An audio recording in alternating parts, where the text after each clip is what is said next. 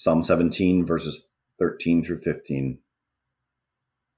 Rise up, O Lord, confront them, bring them down. Rescue me from the wicked by your sword. O Lord, by your hand, save me from such men, from men of this world whose reward is in this life. You still the hunger of those you cherish. Their sons have plenty, and they store up wealth for their children. And I, in righteousness, I will see your face. When I awake, I will be satisfied with seeing your likeness. Throughout the Bible, there's a theme where it talks about basically we can seek rewards here on earth, or we can seek rewards in heaven.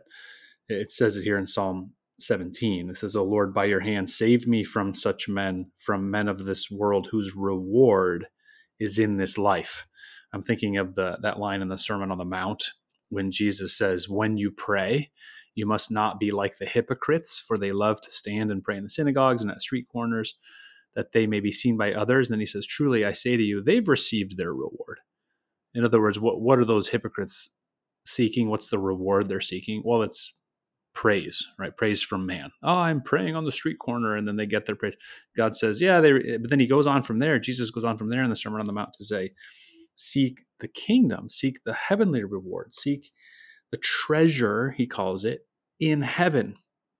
And the psalmist has a very similar thing going on here. Save me from the men of this world whose reward is in this life. And then he goes on to say, I in righteousness will see your face. When I awake, I will be satisfied with seeing your likeness. And that's a heavenly reward of seeing Jesus face to face. That begins now, actually. It begins even now here on earth that we get to behold the likeness of Christ. So the treasure in heaven is both eternal, but it also blesses our everyday now. Whereas if we seek only the rewards on earth, they'll die when we die. How do you is it hard from your perspective and what you do in life and your position?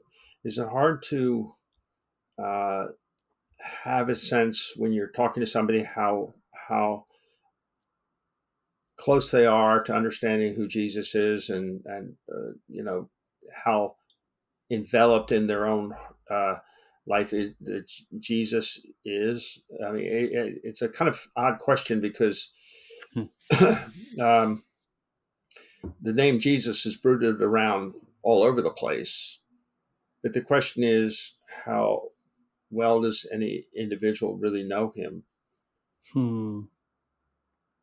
I mean, I'm saying that some do. I mean, yeah, no, I know what you're saying. There are certain characteristics that might display themselves that would reveal that it's not just school knowledge or something of Jesus. It's actual heart knowledge of who Jesus is without being sentimental. I mean, it's, I don't know. Yeah, what's coming to my mind, I don't think I really have considered that question till you asked it. What is coming to my mind is there are certain people in the church, in the community, who just show up. They show up at everything. They show up when it's time to serve. They show up when it's time to bring stuffed animals to send to Guatemala. They show up for worship. They show up to help a person in need. They show up when so-and-so is moving house and they need help, moving the couch out of the house. They show up when someone is grieving or crying. They show up as a crying shoulder for that person.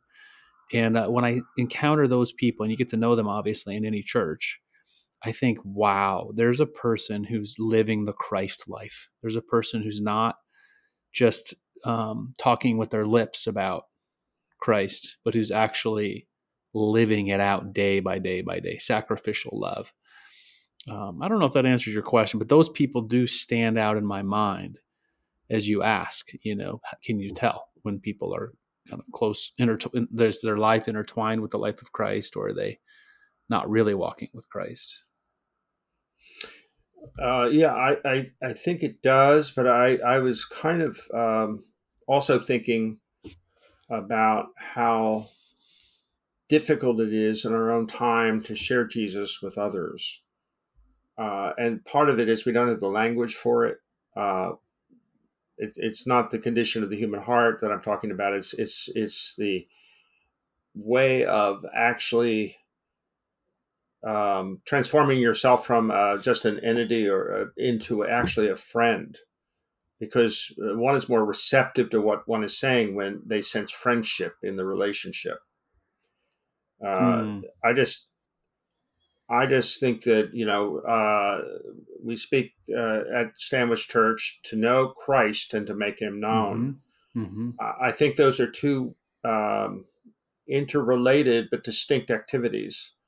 And Mm-hmm. to make him known is, I think, the great challenge of any Mm-hmm. church, Yep. because actually you're asking people to go out and into the world on the Great Commandment.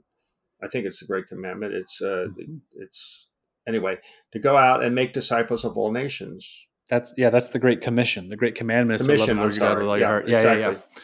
Yep. The Great Commission is what so many people fear, that they're going to be put on that commission. It's not like going to Guatemala or something. Uh, it's uh, it's we're called to it, and I think a lot of people feel, it's not that they feel reluctant about it. They feel that they're not equipped to do it for a whole bunch of reasons. I just sense this because I'm experienced enough in church life to, uh, when I run across somebody that is good at that, that's something I admire in them. And being good at it is not like a singularity. It's they've absorbed Jesus into their own personality, and it comes out as who they are at this point. Hmm. Yeah.